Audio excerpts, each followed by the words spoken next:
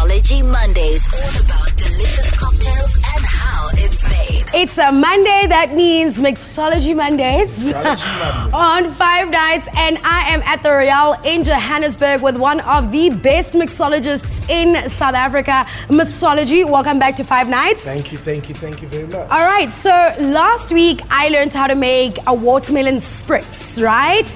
And I know you've got something else up your sleeve today. What are we making? So last week we did Italy. Yes. This is the Prosecco. Yeah, boy.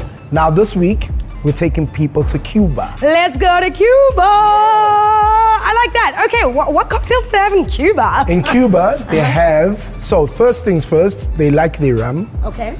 Because the sugar cane fields and all of that. Okay. And then they also like the lime because they have an abundance of lime actually growing in Cuba. Okay. So because of all of that, we're gonna add some Coke to our cocktail, and that's what makes a Cuba Libre. Cuba Libre.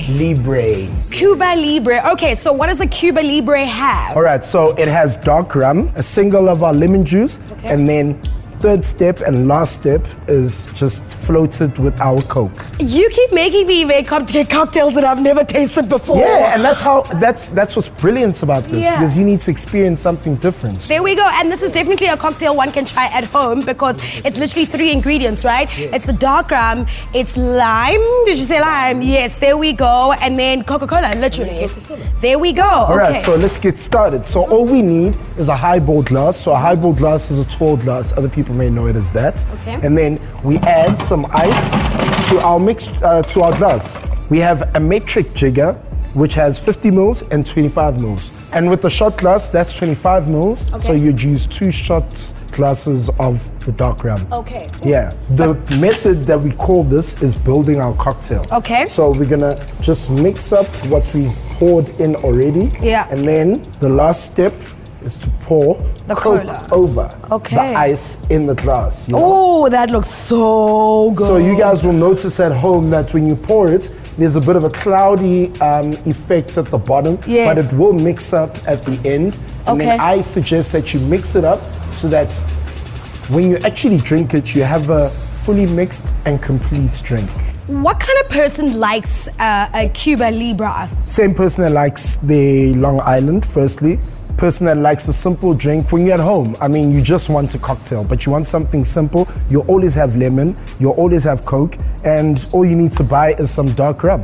All right, I'm ready to taste. I won't even lie to you. I'm very nervous because rum is not my thing, but I'm trying something new here, and that is the whole point. 100%. Pass me a straw, Mmisology. So again, we're all about sustainability, so we're using our bamboo straws. There we go. The magic moment.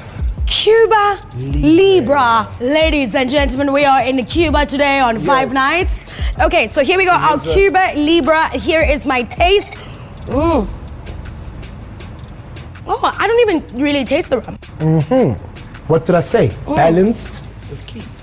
I think the whole point of making an amazing cocktail is making sure you don't have too much of the one ingredient. You know what I'm saying?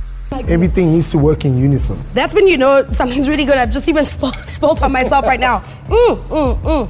Yes. Oh, this is good. So we changed her mind. She loves rum now. There we go. You know what? Rum is not too bad at all. This is such a different take on a rum and cola. So next time you want to have a rum and cola, add some lime to it, and you've got a Cuba Libre. Mmisology, thank you. Another awesome Monday, another tasty cocktail. This is Mixology Mondays on 5 nights. Mixology Mondays, all about delicious cocktails and how it's made.